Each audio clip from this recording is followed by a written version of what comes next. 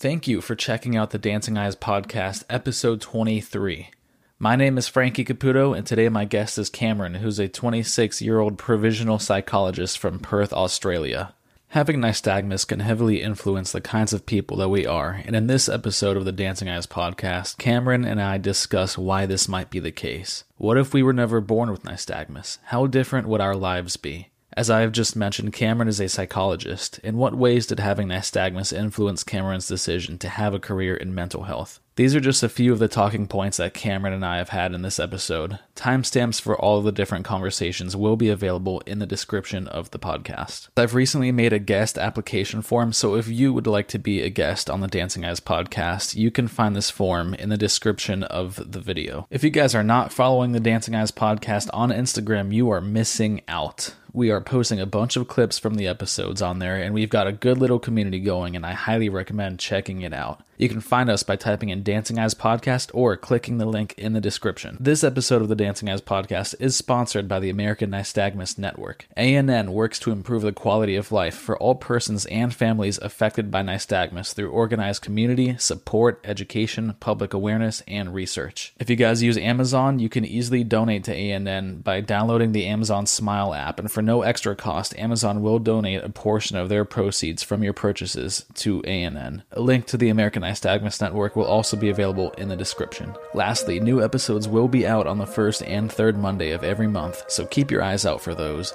And with all that being said, I hope everyone listening enjoys and gets something from this episode, and let's get on to the show. Cameron, how you doing, man? Yeah, I'm good. Thanks for having me on the podcast. Yeah, of course. Yeah, I think I reached out, when was it? It was like... about a month and a half ago. Yeah. When I was like, I mentioned just before, when I first found your podcast, I just went through and binged them all like within 2 weeks. It was really, really quite a, personal journey. I was like, oh, this is funny. This is sad. This is funny. This is sad. Yeah, I found it so interesting hearing everyone's experiences, and it was nice as well because I was like, wow, that is kind of word for word how I feel, or what I've thought that exact same thing before. I've struggled with that exact same thing. And I just couldn't like get enough of that relatability. It was pretty addictive as well, to be honest. I think, there's something one of the like things, super... Oh, sorry, go ahead. This is the fun part of doing stuff on Zoom, isn't it?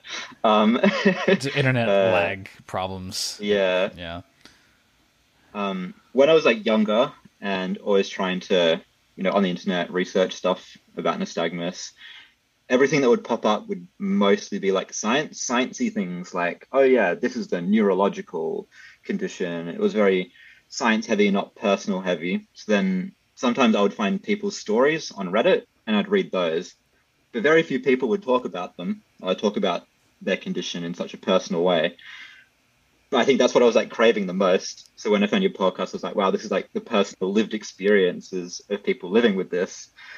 It's super, super impactful and super nice to listen to. And I was like, I want to be on that podcast and, share my experiences, but also I think for everyone else on the podcast, like myself too, and you getting to talk about yourself, it's quite therapeutic to just talk about it in quite like a transparent way.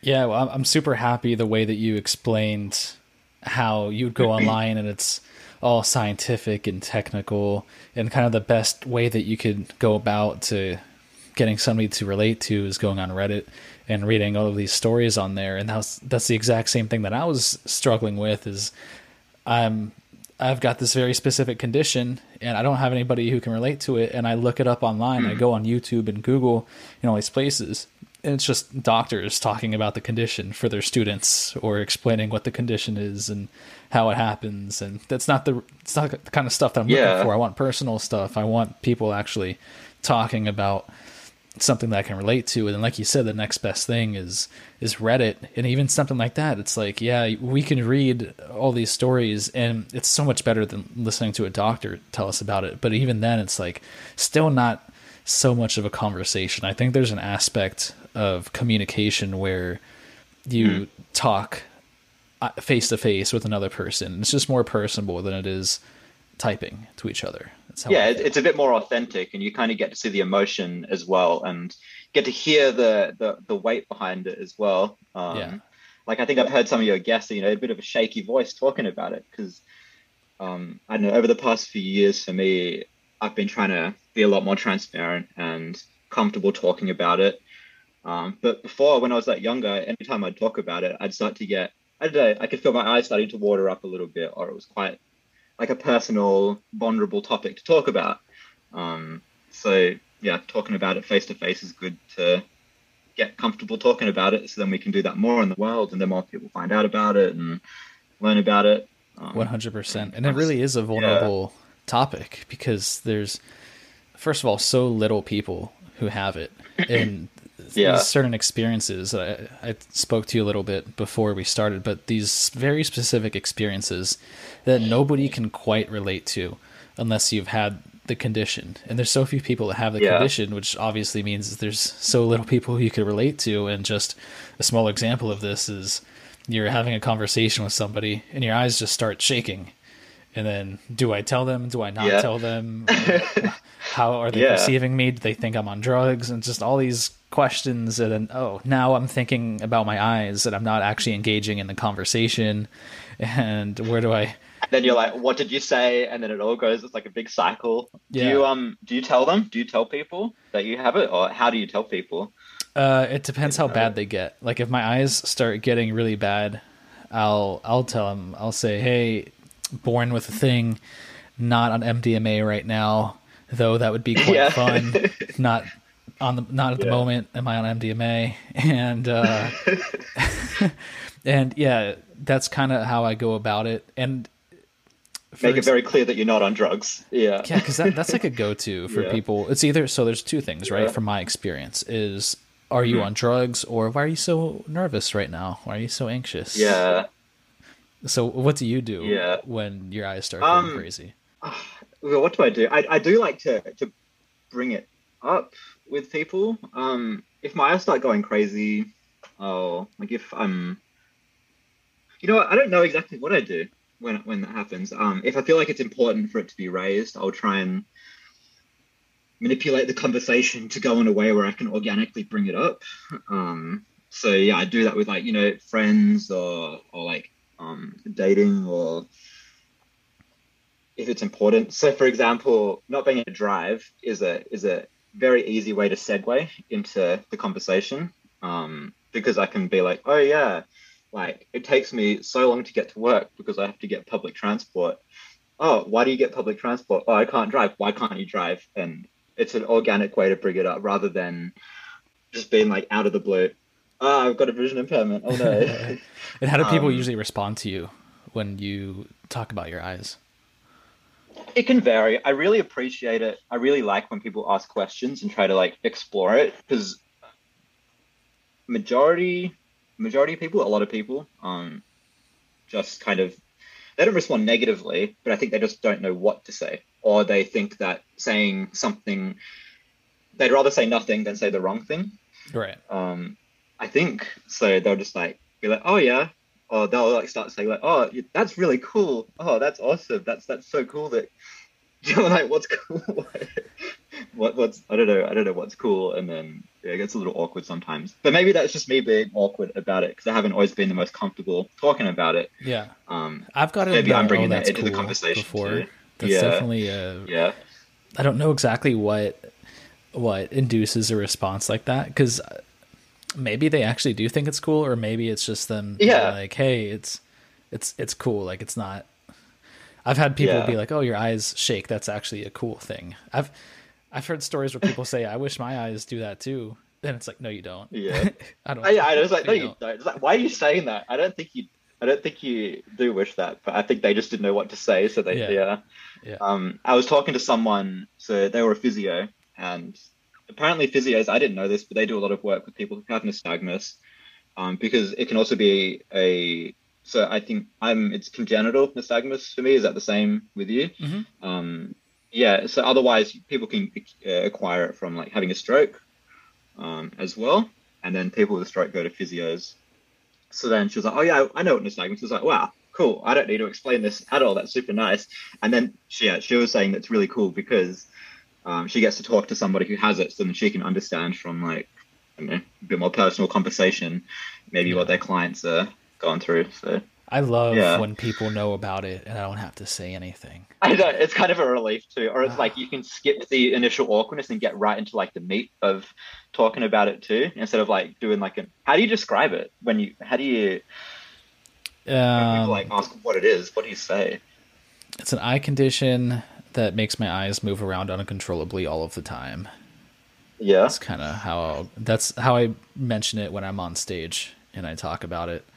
So yeah. It's kind of, and then there's so many aspects about it. Like I don't even bring up the null point or anything to people. Like you can just kind of figure, that's not, it's really something that I feel like I have to mention. Because I don't know, but I feel like the eyes is something that I like to mention. So that's kind of how I describe it. How do you describe it? Yeah, pretty similar. I think I'd say something like, oh yeah, I've got a vision impairment. So it's a disability where my eyes kind of shift from side to side. It can increase or decrease depending if I'm tired or fatigued. And, you know, the faster my eyes are moving, the worse I see. Yeah, pretty much like that. So yeah, I'm not looking crazy or anything. Yeah. Yeah, but no, definitely a relief when people already know about the condition. Like I was at a comedy show and one of my fellow comedians I was talking to before my set, and we were just engaging, and he looked at my eyes and he was like, "Oh, you have nystagmus," and I was like, "Oh, hey, how do you know this? What's up?" And he was like, "Oh, I trained to be a police officer, and this was just one of the things that they train you for." And I was like, "Yeah, I'm super aware of that, unfortunately, because then people think that you're high, and because it's literally one of the first thing that a cop will look for when they're looking for an intoxicated person. Is nystagmus." So yeah, it was definitely. It's always neat when somebody knows about it, and you don't have to go through all that stuff. Yeah. So you're a provisional psychologist. Oh yeah, I am. Yeah, provisional psychologist. So what is that? Yeah, I can talk a bit about it if you want. Yeah. So it's, well, a psychologist, I just provide therapy to clients. I work with the clinic that I work at is a pretty big variety of clients as well. So it can be anyone of all ages and also people with disabilities as well. I'm pretty new in the job, to be honest. I got the job about 3 months ago. So I just graduated my degree like at the end of last year in November, and it took me a while to find a job. Funny that not being able to drive was partly a barrier to finding a job. But I found a pretty good workplace where I'm at now. I've always been curious about this very specific thing about being a psychologist. And that is when you have a patient and you're sitting across the room from them and they're talking to you and your eyes start shaking. Do you have to mention your eyes before you meet up with one of these people? I don't. I have thought about this though. And it's not even just like at work, but it's also just like, do you mention it or not? Because obviously like we can see people's faces, but we can't see the intricacies of the emotions going on as clearly unless our faces are pressed up against theirs. So it's happened in the world and it's happened like at work as well. If people are crying, I don't register that they're crying straight away. So like, you know, they're talking and I'm just like, and I keep talking back to them. And then I'm just like, I think a few minutes went by before I realized that like they were crying, and you kind of, I think, you just find alternative ways to recognize it. Like, you know, if you hear someone sniffling, that's probably a sign as well. Or if they're like, you know, wiping their eyes, just things that you can, different cues, I think, to learn to do it. I mentioned it, that I've got it in my sessions, but I would mention it. I think it would probably be pretty useful, especially if I was working with other people with disabilities, because, it just kind of opens up a relatability as well. It's like, oh, you know, I've shared this. I understand some experiences of the challenges life can offer if you're different than other people. Mm-hmm. So I think it's helpful, if anything, in a therapy setting. Yeah, I think it's nice when, like, because I've been in therapy a couple of times, I think it's nice when the therapist can kind of relate to you on a certain thing. Like right after my dad died when I was 13, I did some therapy, and I had a therapist, and she had mentioned to me that her father had also passed away when she was about my age. And I think that helped me a little bit and allowed me to kind of be like, oh, she kind of knows where I'm coming from here. She's been through something similar. Yeah, it's good. Yeah, they can, it helps, like, yeah, exactly what you said. They can, like, you as the client can understand, yeah, they had some life experience with the challenges that I'm going through. Yeah, the situations are different, but there's going to be some things that they can relate to that maybe someone whose parent hasn't passed away can't relate to. So yeah, that's really nice. And hopefully it's a similar experience if I was to divulge that with my clients as well. So what influenced you to go through the psychology route? So it's a bit of a long journey for me getting here. When I finished high school, I went to university and I started studying a different degree. So the degree I first started studying it was some marketing degree, and I just wasn't enjoying it at all. So then I was like, sat myself down, was like, what are you interested in? I thought, well, I'm interested in the way people behave and all of that. And then I kind of went along with that, to be honest. I don't know how much in-depth thought I put into it, but having gone through the degree now, reflecting, I'm like, I think what's really influenced me to study psychology and mental health is the vision impairment. Is a huge reason that put me in that direction, because growing up, I'm very familiar with the mental health challenges that can arise from it, like just feeling anxious a lot as well, and yeah, having challenges in life that maybe other people without a disability don't have. I think all of those things have pushed me into that area. Having to talk a lot and confront my own emotions and vulnerability, probably all of those things pushed me into it. And then just naturally, I think I've got an interest for it because of that. And interesting. Yeah, I'd say that probably is one of the biggest parts that's pushed me into that area. As well as I think it's really important as well, just to talk about mental health in general, not even like disability specifically, but it's good for people to talk about what they're struggling with. Okay, so that's kind of how your eyes have affected your interest in psychology. How do you think, would you say that psychology has affected the way that you look at your eyes?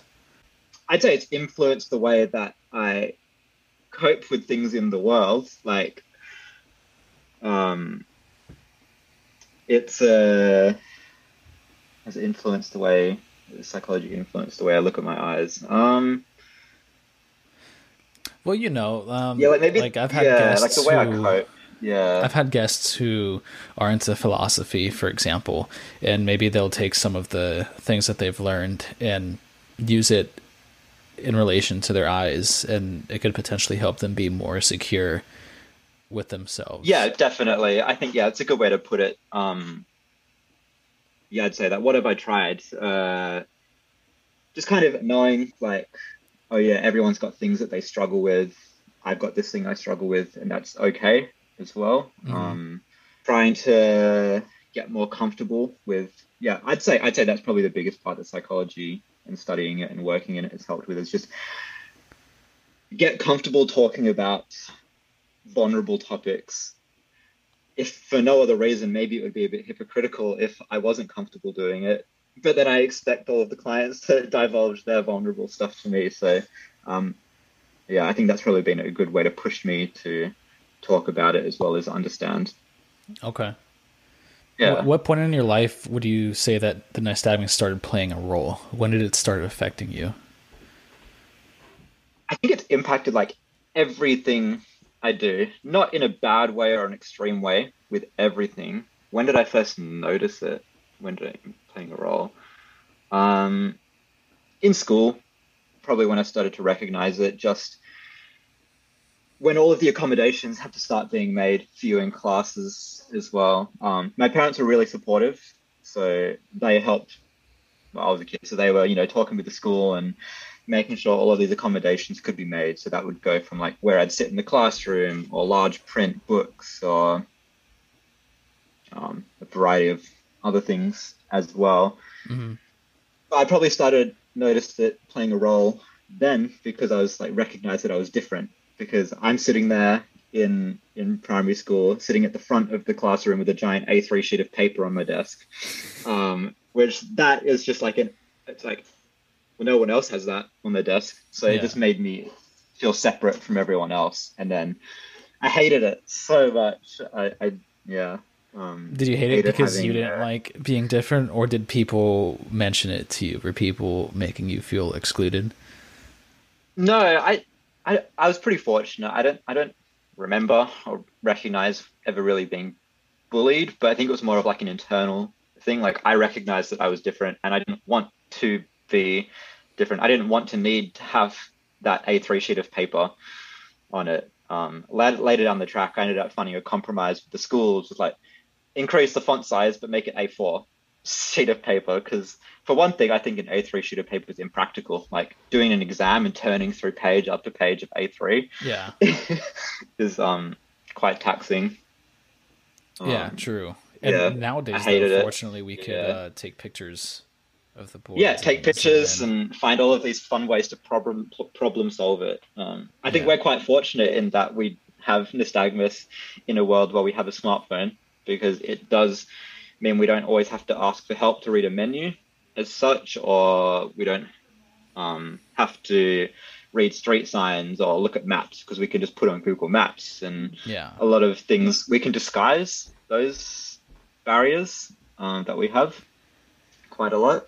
Yeah, technology has definitely helped with assistance, and like a good example is the menus. Another really good example is the Google Navigator and Siri talking to you and telling you where you're at. I know you don't drive, but there's people with nystagmus who do drive, and that's definitely something that you'll commonly hear is like, I drive, but I still can't see the signs. So I have to have Siri tell me the signs. Yeah, just look at the have Siri tell me where to go. Yeah. So were you always under the idea that you weren't gonna drive, or was there a certain?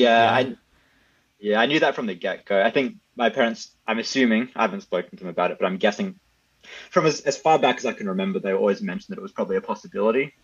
So then the time it got to when I was 16 and everyone was getting their like learner's permits, I was like pretty familiar with the idea that that wasn't going to be something I could do. So it didn't come as a surprise.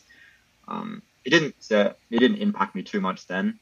I'd say it impacts me more now that I can't drive, because if I want to go anywhere at nighttime, then I probably need to either pay for an Uber or something, and then that can be quite expensive if it adds up, or I have to ask somebody to give me a lift, which, my friends and family are happy to give me a ride, but I also hate that I have to ask for that help as well. Yeah, you want to be independent. You want to be able to not ask somebody every time you got to get somewhere. Yeah, I know. And it's like, I know you're telling me that I'm not being a burden, but I can't, just stop feeling like imposition almost, right?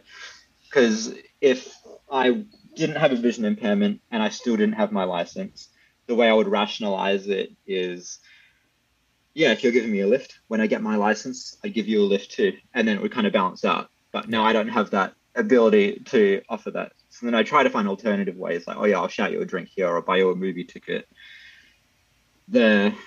That's kind of the best I got too, is like, I'll give you gas money and I'll buy you your lunch or something. Yeah. And I'll thank you too much, more than I probably should. How's the public transportation where you're at? It's not too bad. Everyone says it's pretty crap, but I think I found a way to make it work for me. And I think if I went into it with the mindset that it was completely garbage and terrible, I'd be a pretty unhappy person, because it's all I've got to get around. So, by the way, for anybody listening, you're in Australia. You're in. I'm Perth. in Australia. If you can hear it in my voice, whoever the majority of the audience is, Well, because you are the second person who lives in Australia, but Mikey wasn't born in Australia, so you don't hear that same accent. So we get the full experience, the full Australian experience with you. I'm glad to be the first Australian accent on this podcast. What was I going to say? Yeah, public transport. So where I work, it's about an hour. It would be an hour's drive from where I am. So an hour's drive on public transport in the morning, I have to allocate like 2 hours to get there. It doesn't take 2 hours on public transport. So if everything lined up fine, it'd be a 10-minute bus, 5-minute bus ride, 40-minute train ride, 10-minute bus ride. So I could probably do it in an hour if everything lined up. Yeah. But not everything will line up, right? Like if I miss my bus, then that means I'll miss my train, which means I'll miss my bus. So then I often have to get places early and allocate more time to get. Have you ever considered, somewhere. Yeah. Like, do you think that legally you wouldn't be able to obtain the license, or is it more of the mentality? Because legally, the reason I asked the question is yeah. because I've had people on my podcast who have about the same vision as you, like you're 2060, 2080.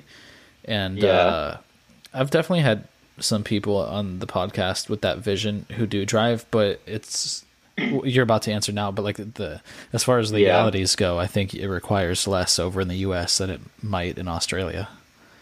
Yeah, that's what I learned too, because I was like, wow, yeah, my vision's similar to what other people are saying it is.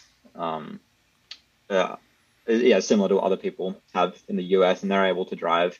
In Australia, and I think that the people we've had from the UK as well, it's similar to Australia. I think it's 2040 that you need to be able to drive. Damn. So, okay. Yeah, I think it could be a little higher, but either way, mine unfortunately is not.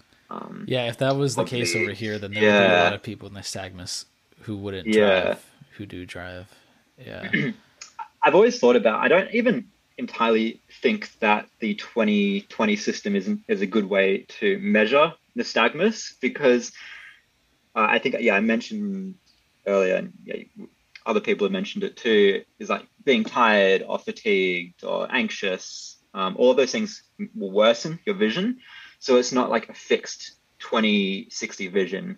One day it may be 2060, one day it may be 2050, but the next day maybe it'll be like 2100 if you're like super sleep deprived. Yeah. And also it varies throughout the day, right? So like not even exactly, one day 2060, one day 2080, but it could be like at 1 p.m. it's 2060. At 1:05 it's 2080. Yeah. And it's not predictable, right? So you can't all right, it's 10 o'clock. My vision is now at its peak. It's time to.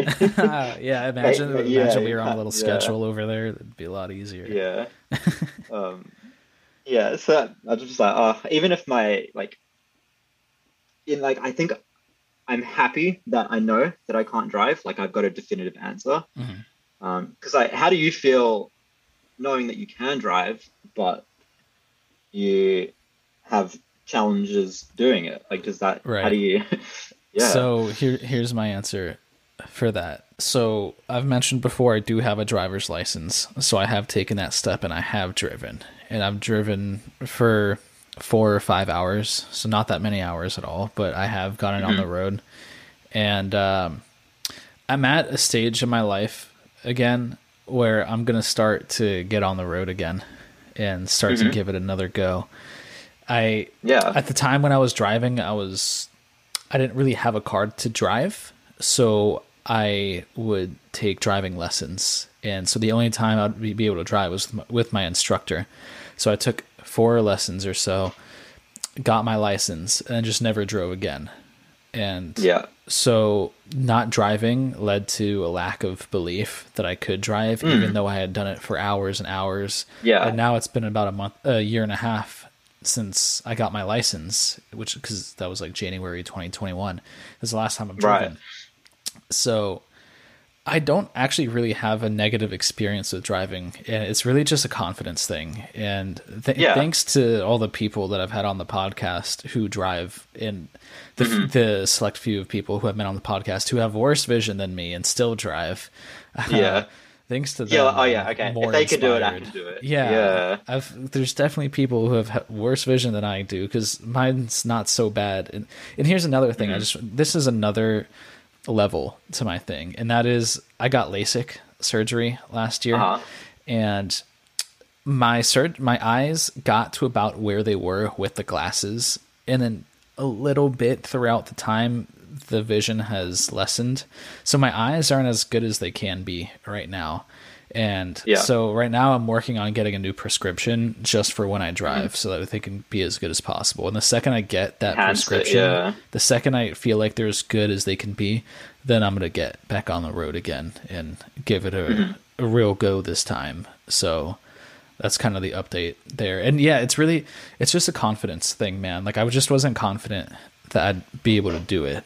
And that stems from a bunch of like negative interactions with myself, just doubt and talking negatively and ideas that don't necessarily need to be there, but they're there. And I felt like I let myself down because I took the step in driving and then I kind of just stopped doing it. So it didn't like keep it going. I didn't keep it going. So I don't know if that's an answer to what you asked, but that's because the challenges that you're kind of like going through of like having your license, but then also having nystagmus, it's like, yes, in theory you're allowed to drive, but then you're like, oh, am I good enough to drive? Am I going to have an accident? Am I going to like those types of things? And like for me, like in Australia, because I can't drive, I'm like, maybe I'm able to cope with it a bit better because it's a black and white answer for me. So I don't have to like question myself. And part of me wishes that it was that simple for me as well. Like, I definitely can't do it. I just shouldn't even bother. It's kind of similar to similar way I like think about it as well. We can talk about one of the points was about like identity as well, with whether or not you'd get rid of the nystagmus if there was something that let you do it.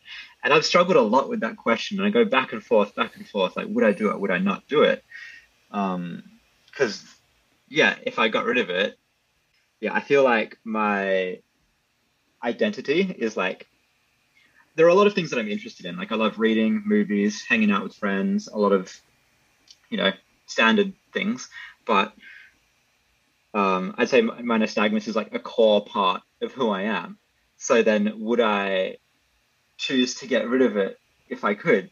But then if I did get rid of it, who am I without it? Would I... because it'd be like a core part of me being taken away. So whilst I want research to be done to help people get rid of it, I simultaneously want to prolong that happening as far as possible, because not having to make that choice would help me feel a bit more comfortable. Because if there was the choice, you can get rid of it, and then you're like, yes, getting rid of it from like a logical point of view would mean I'd probably be able to drive. It would mean that I wouldn't feel like I'm a burden to people. It would mean that I don't need to have my phone pressed up against my face when I'm reading it, or it means I could like see people's expressions. But then, so there's lots of benefits. But I don't know how I would cope if I got rid of it, because it feels like who I am. So I don't really know like what are the core part like. Well, one of the common things is empathy, right? Like it will have us be more empathetic towards the differences in other people. That's one of the things that I hear frequently. And like that would still be there, right? Like you'd still be empathetic towards people, but I'd almost feel like I've cheated the system a little bit somehow. I'm like, I can relate to you. Well, I can relate to you from my past experiences, but not from my future experiences anymore. I'd love for people to be able to be born without it, or if interventions can be done for kids growing up so they don't have to navigate those challenges that we have. We're on the way to that. So I'm just like, we're on the way there. Like, more stuff has been going out. Pretty good for that. Once driverless cars and everything are universal, then that'll be the... I figure it'll only happen if every car on the road is driverless. Because as long as there's... Give it less than 50 years. We're on the way there. Yeah, I'd say 25 yeah. years. Yeah, One no, day. but that's like a Yeah, real thing though, right? Like we would be different people if we were born yeah, without nystagmus. My whole yeah. personality would be I different know. if I wasn't born with it. Yeah, I would be a different because person. it impacts everything we do. It like the way we interact with people. Like, imagine if you didn't have it, you wouldn't feel that need in every conversation to bring it up.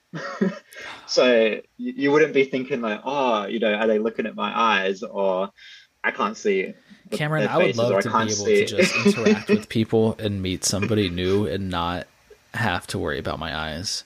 You know how much I would Yeah, love for that? Like, I feel so liberated yeah. when it's really sunny outside and everyone's wearing sunglasses.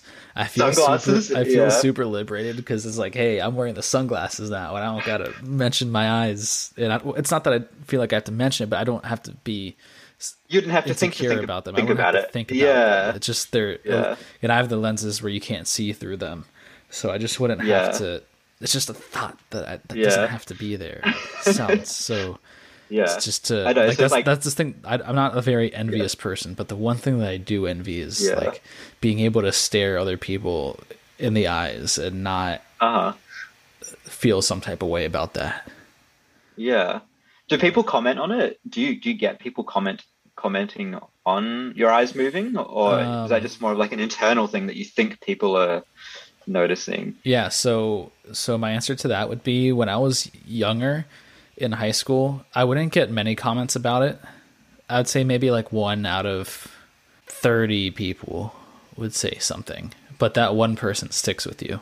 And that one person, even though the fraction is so small, that one person really sticks with you, and then it makes Yeah, you. That's just kind of like how our psyche works, and for me, that just really yeah, influenced the way that I looked at every conversation. The ratio could have been, it could be 1 in 100 people, and hmm, I still would consider it when I talk to people. And so nowadays, people don't really mention it very much, but that's just kind of like because I'm more secure in mentioning it to people. And when I do yeah. mention it to people, I'll have people like thank me for mentioning it because they were like concerned or they were I'm sure wondering if and they should they bring it weren't up. able to Yeah. focus and they just. So I've had people thank Mm, me, be like thank you for mentioning that, and I just feel like that it's an elephant in the room, and if you can alleviate the yeah. elephant, then it's a better thing, and it'll allow people to actually focus on the conversations being had instead of Hmm. other things that aren't as relevant. I posted a comedy clip from one of my sets, and somebody commented, "This guy's on Molly. Look at his eyes." So sometimes people will say things like that. It's like, yeah, dude, Yeah. It's like, I am on Molly. yeah. So I'm And I'm talking performing in a coherently. comedy club, Yeah. and I'm telling jokes that I memorized and practiced 100 times. But Yeah. I'm on Molly. Yeah. But I am. Yeah. Yeah, You got it. Yeah. Yeah. yeah, you You're figured it the out. clever one. Yeah. Yeah. So Um. yeah, that's kind of my experience. Like, it's just really not a lot of people mention it, but the few people that do mention it, kind of Mm, sticks with you. they stand out. Yeah. Yeah. Because when I was in school, not many people would mention it, and then I was like, well, are they noticing it and just not talking about it? And yet some people will notice it, and then I'll bring it up and I'll be like, oh yeah, I noticed your eyes are moving as well. But then I've known people for years, and I'm like, huh? I thought I mentioned that I had this condition. No, and then it'll like come up years later, and I'll be like, oh yeah, like I can't drive. Like, oh yeah, you're just too lazy to get your license. Like, no, I've got a disability where I can't drive. And they're like, what? Uh, what? How have we been friends for this long? And you're just like, how's that not come up? That's Yeah, it's interesting. super funny. I'm like, well, then I feel like it's probably not always as visible as we think it is. That's what I learned from that. I was like, well, either I'm disguising it relatively well. Not that I try to disguise it, but yeah, Do you think it's that? maybe How would you say it's affected your relationships with women? not in like a super negative way. I think overall it's been like a pretty positive thing. Um, I had like a really supportive girlfriend for a while. I'm single now. Um, but she was like, I never felt like it was a problem. in that relationship. Mm-hmm. So that was really, really nice. What about when Yeah, like meeting she women? was Do you, because I'll feel meeting like this people. about not being Yeah. able to drive. I'll feel bad about not being able to pick the girl up for the date, you know? Yeah, that definitely happens with me. I'm like, I try to either make a joke about it or, but I feel like it's important to bring up too, just for like, just to get it out of the way as well. In a way, I think it's like a good thing because any decent person that we meet in the future isn't going to care about it, or they're not going to like let it be a barrier to getting to know us Yeah. and want to spend time with us, right? However, there are people in the world who that would be a barrier for. So the quicker we tell people that we have this condition, the quicker you filter out these negative people in our life. So I think it's, if anything, it's a really good thing. It may limit the short-term or casualness of dating, but Yeah. I think it does help solidify stronger and more personal connections That's a because strong I way of really looking at it. appreciate, yeah, because like, the people in my life, not even just like, obviously, yeah, my supportive ex-partner, but like just friends and family, like if they talk about it, if they try to help me like read things or offer me lifts, I'm like, you're a really cool person. I want to keep you in my life. And I kind of look about it like that, you know, with dating too. Like if I went on a date with someone and they offered to take me home, I'm like, cool. Well, you're obviously like a good person, you know, like even if it doesn't go anywhere, I still recognize that, you know, yeah, it's a nice thing. Yeah, there is something to be said So that's about how, how it could yeah, eliminate some of the people that you don't want in your life, some of the people who yeah, haven't built up that ability to put some things behind yeah, them and not look at them as a deal breaker. Because that not only, exactly. this goes for all relationships. It doesn't have to do with Yeah, significant others, but even just friends, right? Like if there's a friend who, yeah, or if there's somebody who you're potentially could be a friend to you and they're making this out to be something and they're just showing immaturity, and you could kind of exactly. I'm you could like, catch well, this, you could nip yeah, that relationship in the bud, not even have to worry yeah, about it. recognize it quickly and be like, nah, you're gonna say some sassy things to me. I don't want that in my life. Goodbye. Yeah. Um, type of comments as well. Yeah, yeah, it's good. I think yeah, it is good. It helps filter out. Oh yeah, you can recognize quicker if people are good or I always like to they're see gonna treat you when nicely or not. I always Yeah, like to see when newer relationships, when your friend is willing to start making jokes about the eyes, because people are yeah, hesitant to joke about it at first, and I think when I start to joke about them, other people will feel more comfortable joking about them more too. comfortable doing it. Yeah. Yeah, Do I you tried joke to be a about your lot more eyes? like I've tried. That's one thing I've been trying to like improve, like work on a lot. It's just like make it a bit more lighthearted because it's Do you have not any go-to like, jokes? you know, I wrote some down. Hang on, Maybe I can use them. because Can use them during my if sets. I, see, when 'cause, yeah, I'd love to try stand up comedy one day, and then I think that the vision impairment is it's a great topic to go to Yes. because there's a lot of funny things there that we do. But what I'm struggling to like write something with is like, well, how do you make it relatable to like, how do you make this niche impairment relatable to the wider audience? And that's what I've been trying to think of. Somewhere buried in my phone. Well, I can't find as it, you're but looking for yours, I'll tell yeah. you. I've got, so kind of what I'll start with is I'll say I look like I was born during an earthquake and never recovered. I'll usually start Yeah. off with something like that, and then I'll say that googly eyes have been culturally appropriating me my whole life. They're offensive. I'm trying to write some material on googly eyes right now. I've I had don't have comments. Oh, much. you look like a really good security camera.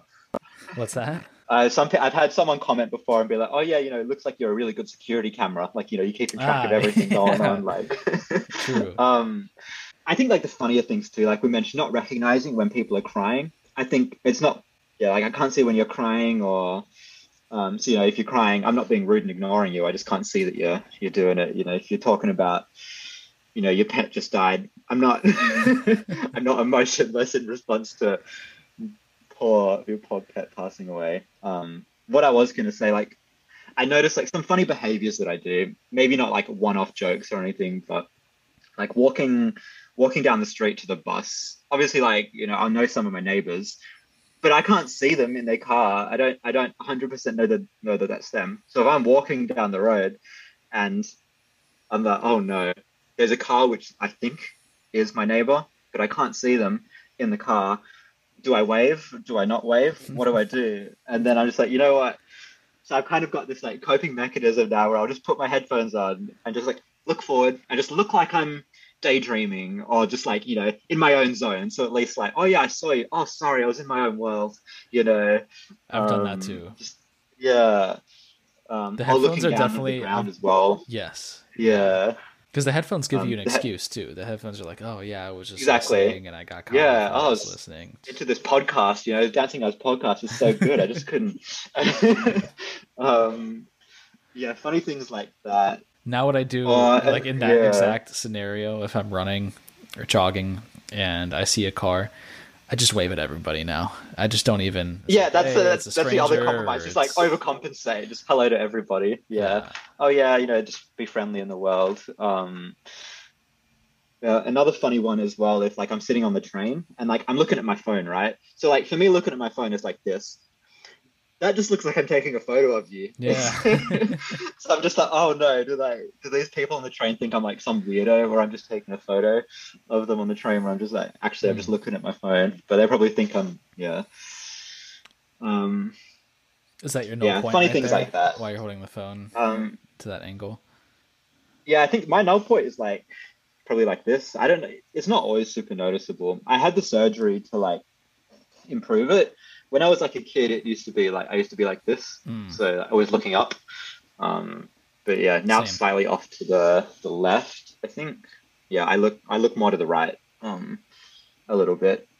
Okay. Yeah, I think the worst. Yeah, the things like fatigue and like the worse my eyesight is, the more intense my null point will be. So like if I'm really tired, then you know it'll be more further off to the side.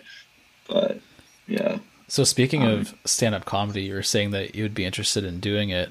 Are you gonna? Yeah. Come on, go do it, man. I want to see. Yeah, I know. I really want to. I'm just like I need to like write something first, and then you know build up the courage to book in somewhere to give it a go. But yeah, it'd be really fun. Do you not feel like? Although it'd probably be a good thing. I was going to say, do you not feel nervous standing up in front of a crowd and then having people look at you? But then at the same time, you can't see the crowd as easily, right? So it probably maybe helps with the nerves because you can't see people like, I don't know, making hand gestures and things like that. Oftentimes, if you're in a comedy club, though, which once in a while I will be able to get into one, the lights are set up in a way where the audience is dark anyway. So it doesn't even have to do with your eyes. Like you'll be able to see the first row or two, but the rest of it's kind of like dimmed out, and because the spotlight's on you. And no, the first two times I performed stand-up comedy, just the first two specifically, I was outrageously nervous. I was the most anxious I've been in my whole life, unlike anything I've ever experienced, and not fun. But it had nothing to do with my eyes. It had everything to do with other. Just like things. More of like a public speaking and are people going to laugh at my jokes? Kind of nervous. Yeah, I'd hate to bomb in front of 80 people. It just sounds awful. So we have oh, go ahead. I was gonna say we have the comedy lounge. That's the comedy place we have here in Perth, and one of the shows that they do, it's called the Gong Show. So whenever it's like people get like allocated 3-minute slots, but if the audience isn't laughing, they get to hold up a sign, and if most of the audience holds up their sign, they whack a gong and they get booed off stage. Oh,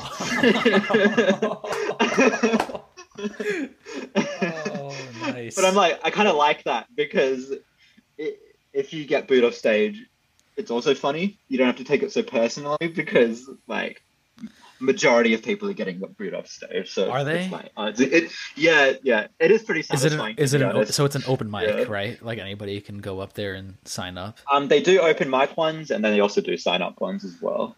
Okay. So whoever wins gets like a prize. Of like I don't know, some amount of money. All right, I got to come out to Australia and try that one out. Give it a go. Sounds cool. You should start it. You should recommend that to your comedy places. They'll I like that. Embrace it. I'll talk to some of my hosts. That's a good idea. So yeah, I think that would be a pretty fun one. I don't know if I'd want to do it for the first time No, because at least no, you shouldn't do that. because then I may not get the opportunity to finish my set either. Be like, oh shit, it was that. Oh, sorry, don't do that. No, it's it's so okay. bad. Yeah, Don't do that for the first time. For the first time, I'll just go up to a normal Yeah. open mic, and at a normal open Yeah. mic, you'll get about 3 to 5 minutes. Every place is a little Yeah. different, but you get usually a minimum of 3 minutes.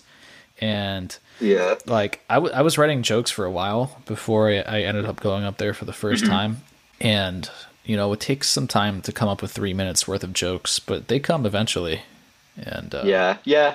3 minutes isn't too huge of like an amount of time to talk for either, so it's definitely achievable to write something. yeah, For that amount of time. and you can even How tell do a you story. know?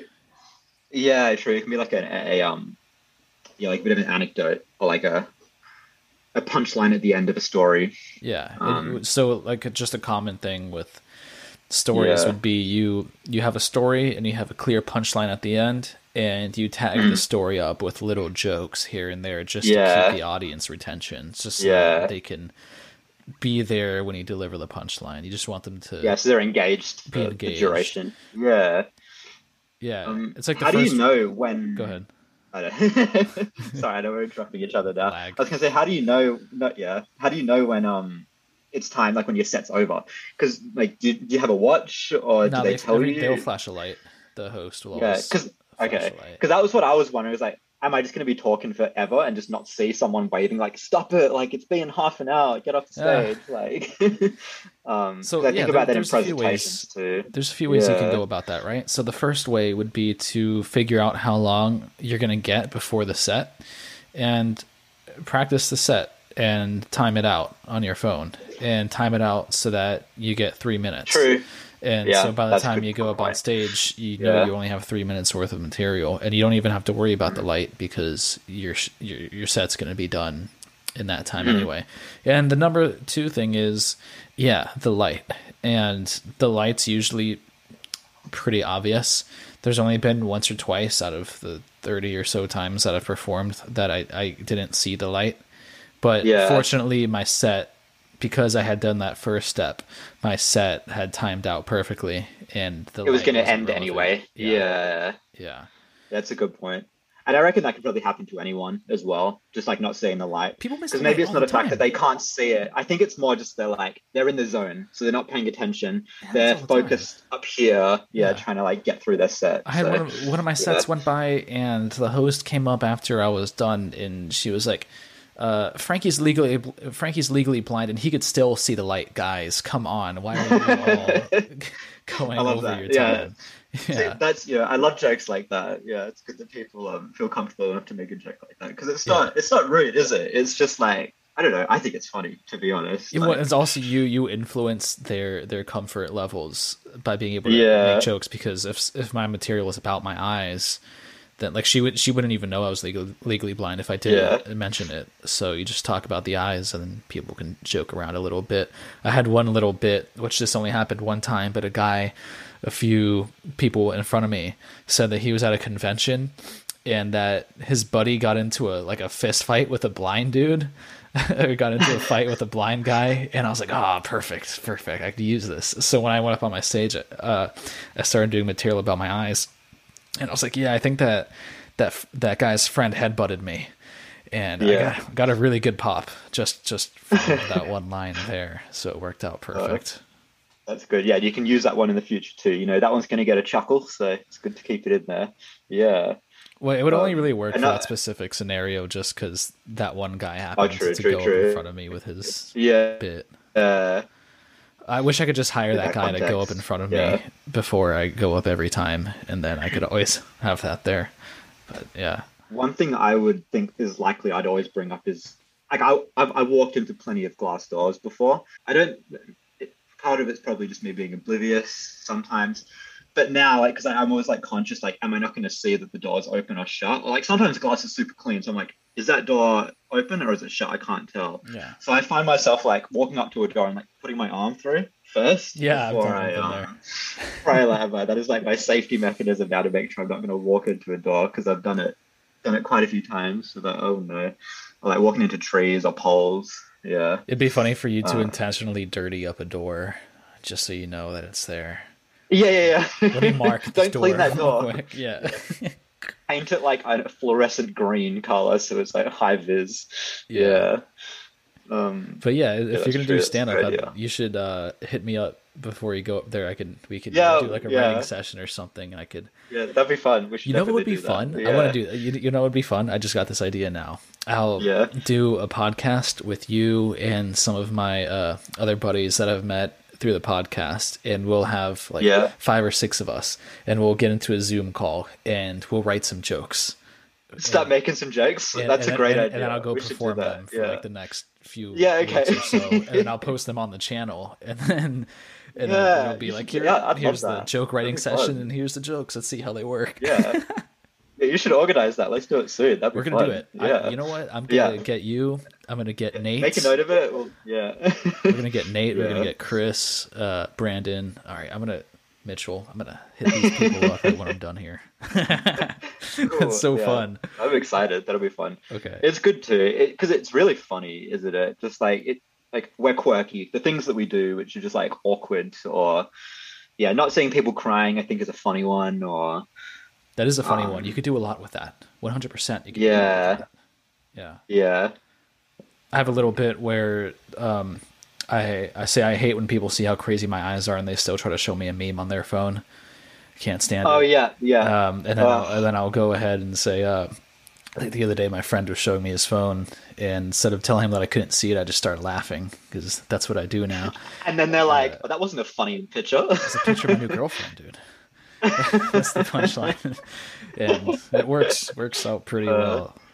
It is so accurate. It's so relevant too. Honestly, when people hand me their phone, like, show me a funny picture, but this meme has a lot of text in it, so I'm like, oh my god, like I'm not going to be able to read that quick enough, and they're sitting there waiting for me to laugh at it, and I'm also like aware of that, so I'm not fully registering what's on the screen. So then I'm just like, oh no, and now I'm focusing on that. So now even though if I'm reading it, I'm not finding it as funny as they want me to, and then it's such a thing. You just gotta do the fake laugh. That's what I do. Because there's people in my life who know that I can't see, and they'll be like, "Look at this." Yeah, it's like, aha. It's funny. I've got like one of my closest friend. He's really supportive, and it's really nice. He'll like just like instinctively just help me out now. I went out the other night. We went to a dart. We played darts, and like I can't see. I threw the darts. I could see the dartboard, but I couldn't see the dart throwing it or it landing on the board. So I was just like throwing these sharp objects in the distance, and like one of the games that you can play, it highlights one of the numbers on the dartboard. So what he was doing, he would walk up ahead of me and like point to like roughly like which wedge on the dartboard I had to throw towards. So it's really nice. Just like I didn't even have to ask. Nice to do that stuff as well. People are great sometimes.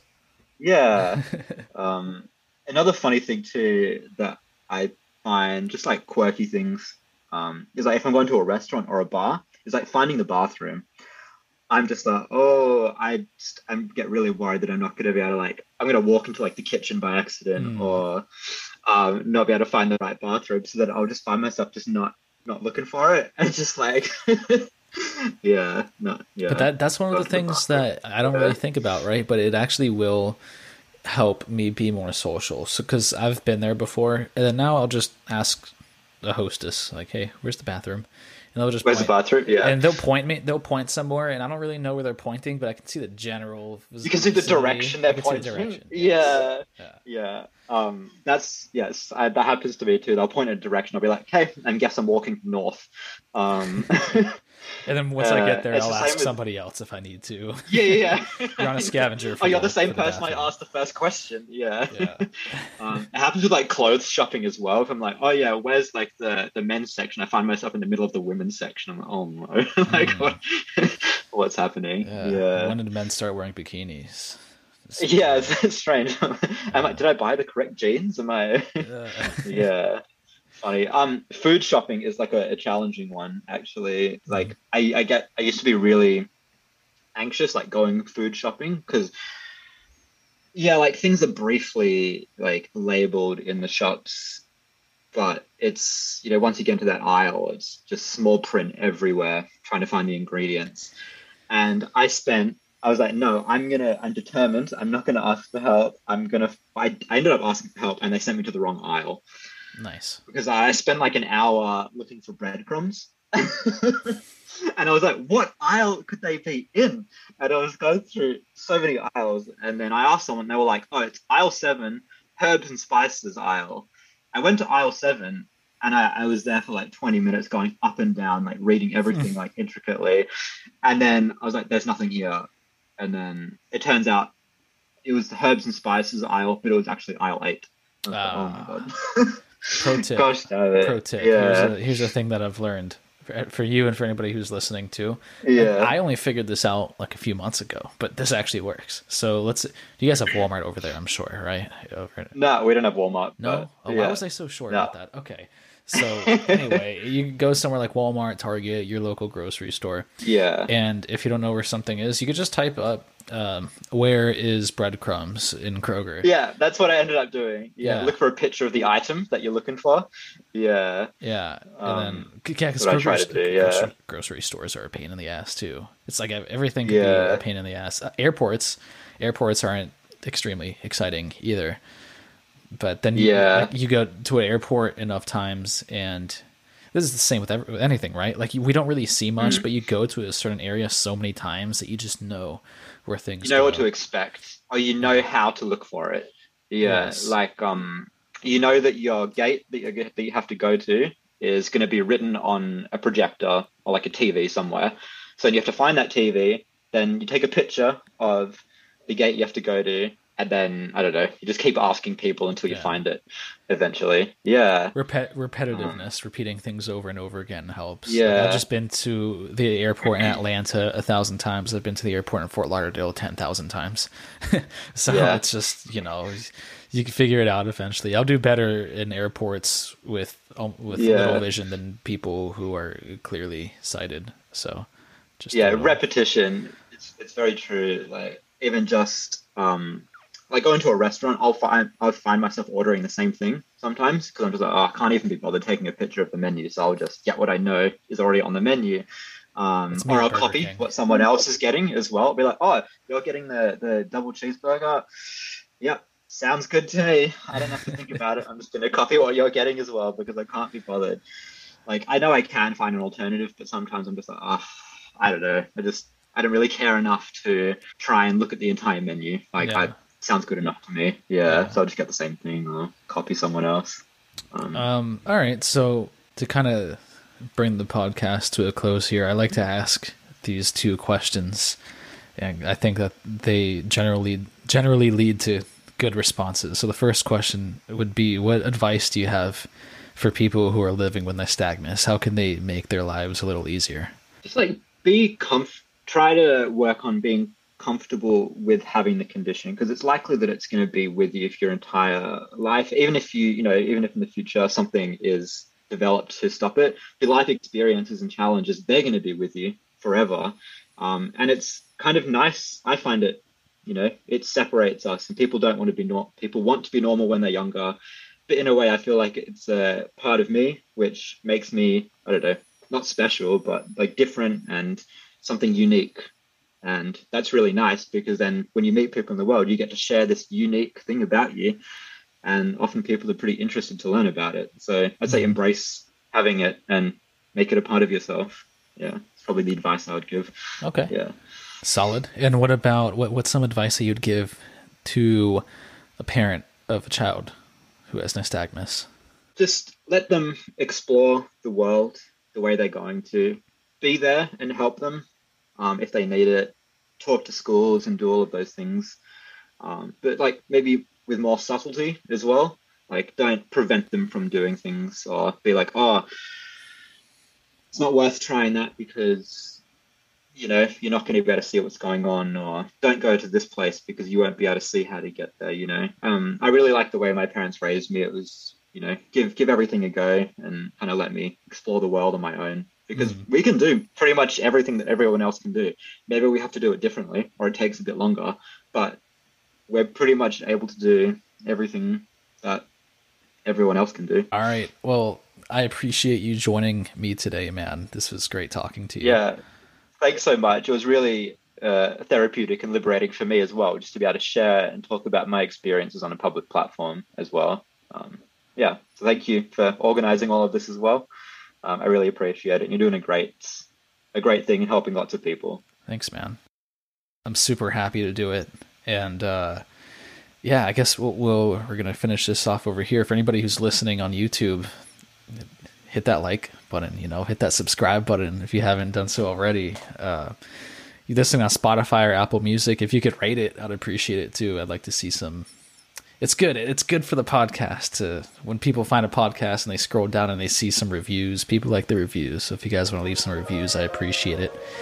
And thank you everybody for listening. I hope you enjoyed the podcast, and I'm looking forward to making more podcasts for you guys and making some good content for you.